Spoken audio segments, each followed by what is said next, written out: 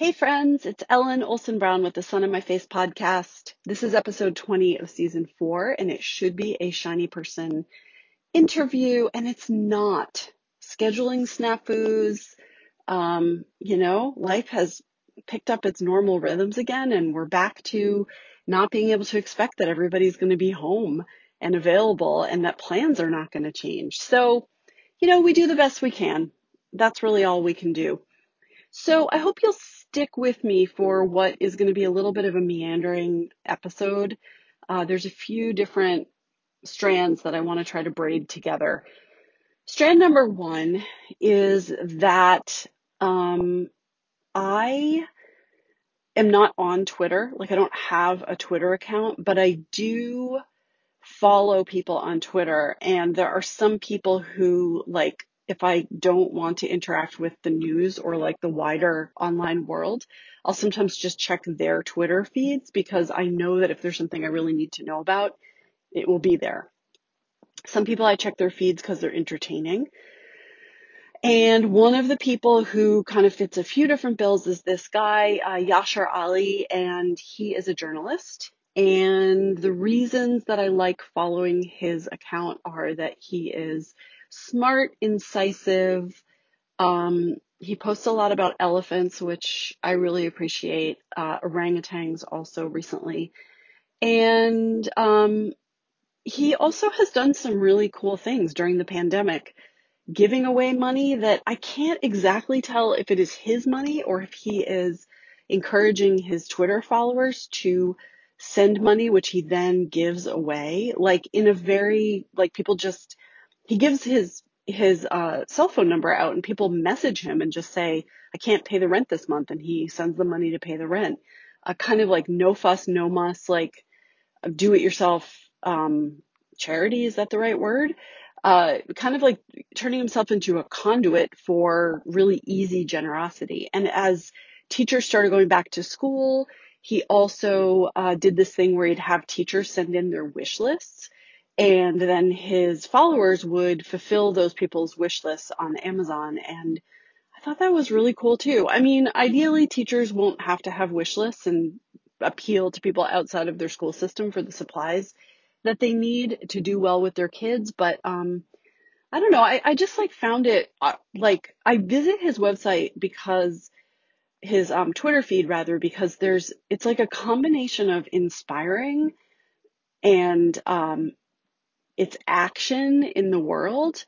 And he is also kind of a no BS guy. Like, he's also kind of known for exposing, um, celebrities and high powered people who are doing kind of crappy, dishonest things in the world is one of the things he's known for. So anyway, I've been following, he's like somebody I'll just dip in, like, every couple of days and just like see what he's up to.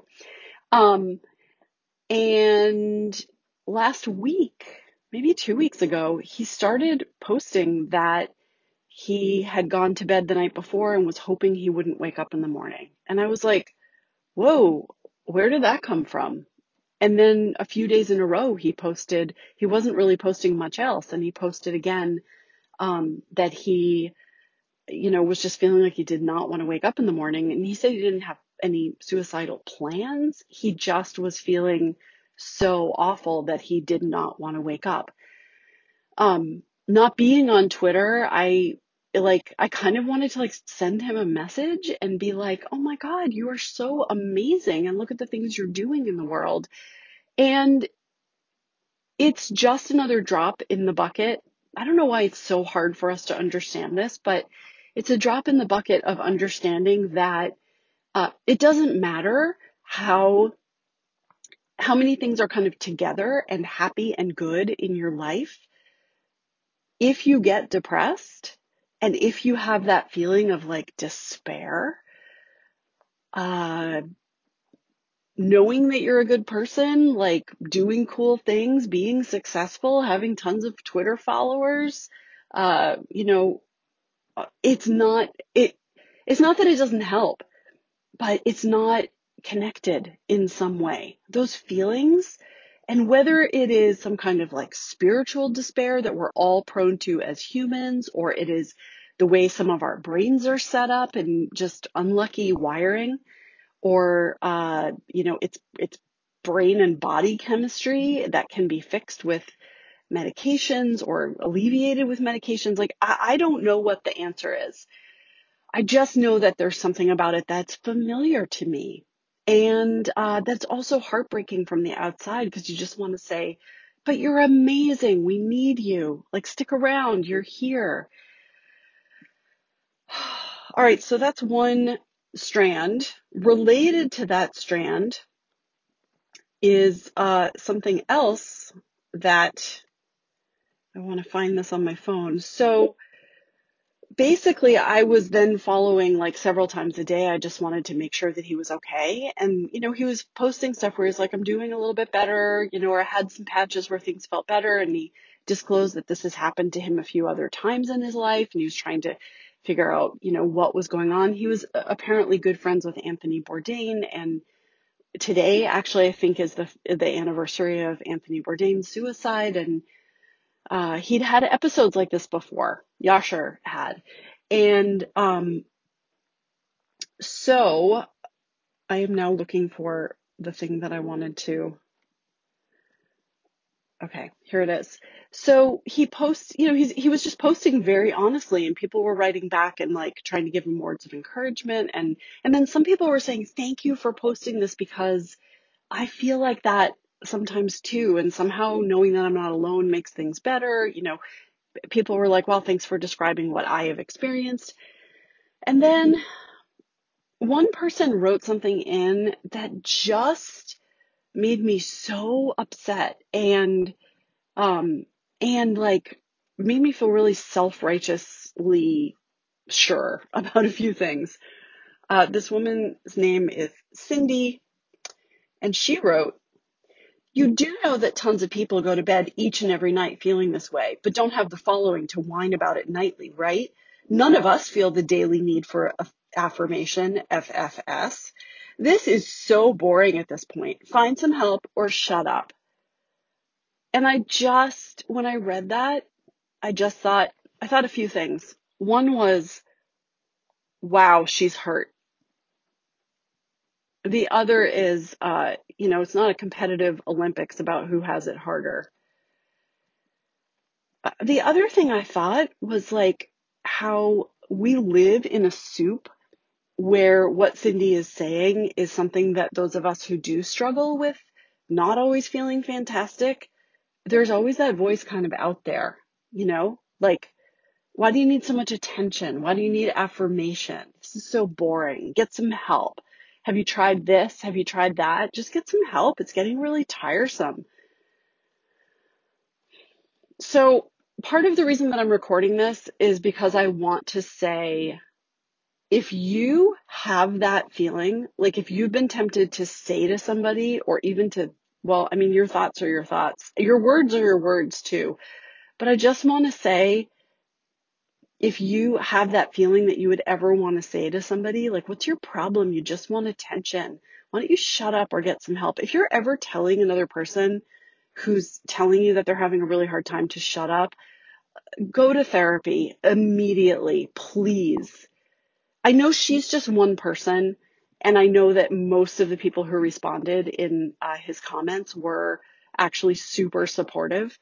But there are people like this. And the hard thing is that I think people who struggle live with this voice in their head. And so, if you articulate it, it's just mean. And it also just feels like, wow, it must hurt to be in your body, mind, spirit. So if I've reached one person and encouraged you to go to therapy, and you're reaching for your phone and you're calling right now to make an appointment, excellent. You can become a much more caring person. It will hurt. It'll be hard, but you can do it. Okay. The other thread that I just wanted to weave in was, that I was in the car with my kids yesterday. We went to a baseball game, and it was really, really hot. And at a certain point, I knew that I was really bothering one of my sons. Like, I just knew he was irritated. And it was one of those things where, like, you can tell that your kid thinks everything you do is so flipping annoying. And my feelings were kind of hurt because I was like, I'm a person and my jokes are funny. And don't you know that, you're lucky to have me as your mom, and like stop acting like I'm such a jerk. But I just decided to let it go. And on in the car ride on the way home, so I've mentioned that we have this rower, and my son was living with us when we first got the rower, and he did it a couple of times. And so in the car ride, he's like, I was mentioning something about the rower, and he's like, "Mom, are you still doing it?" And I was like, "Yeah, actually." I said, like, for a while I was rowing like pretty long rows, and I said recently, I don't know if it's the heat or just that I have other stuff going on in my life, but like I kind of sometimes I dread getting on the rower. So I've started this thing where I'm like, if you just get on for 6 minutes, that's all you have to do. And you can row super slow, but do 6 minutes. So I do. And I almost always end up staying on longer than that. And I said to my son, uh, I sometimes have to trick myself into doing things that are good for me. And he said, "Oh my gosh, me too." And it was just one of these moments where I was like, wow, if you just wait, you go from like that feeling of total alienation to like true connection with your early young adult children. It can really happen. And maybe part of the trick is to not overreact to the times when you feel alienated from them. Um, and so after that said, and here is something that is very true, I was like, yeah, I feel like I spend a lot of my time and mental energy tricking myself into doing things that I know are good for me. And it kind of drives me crazy, but I think I've finally accepted that that's just the way I am. And one of my tricks is having a routine. And another one of my tricks is like just letting myself take the smallest bite of something. And, then if I want more, I want more, but at least I've given it a try.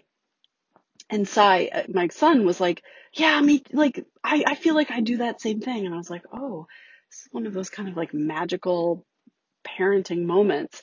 And then I said, to be honest, and this is absolutely true, there's probably a 2-to-1 ratio of how much time I spend managing and taking care of myself. And actually, I think taking care of myself is a way better way to think of it than managing. Like it's maybe being a team with myself so that I can handle my days. I get really easily overwhelmed, and there is almost every day, no, not almost every day, but I think I go through phases with this, but I'd say a good third of my days where I get to a certain point where it's hard to breathe, and where like I feel this like awful kind of just pressure behind my sternum. It's not not my heart, don't worry. It's anxiety and overwhelm. It's when um what is coming at me feels like more than what I have the resources to handle.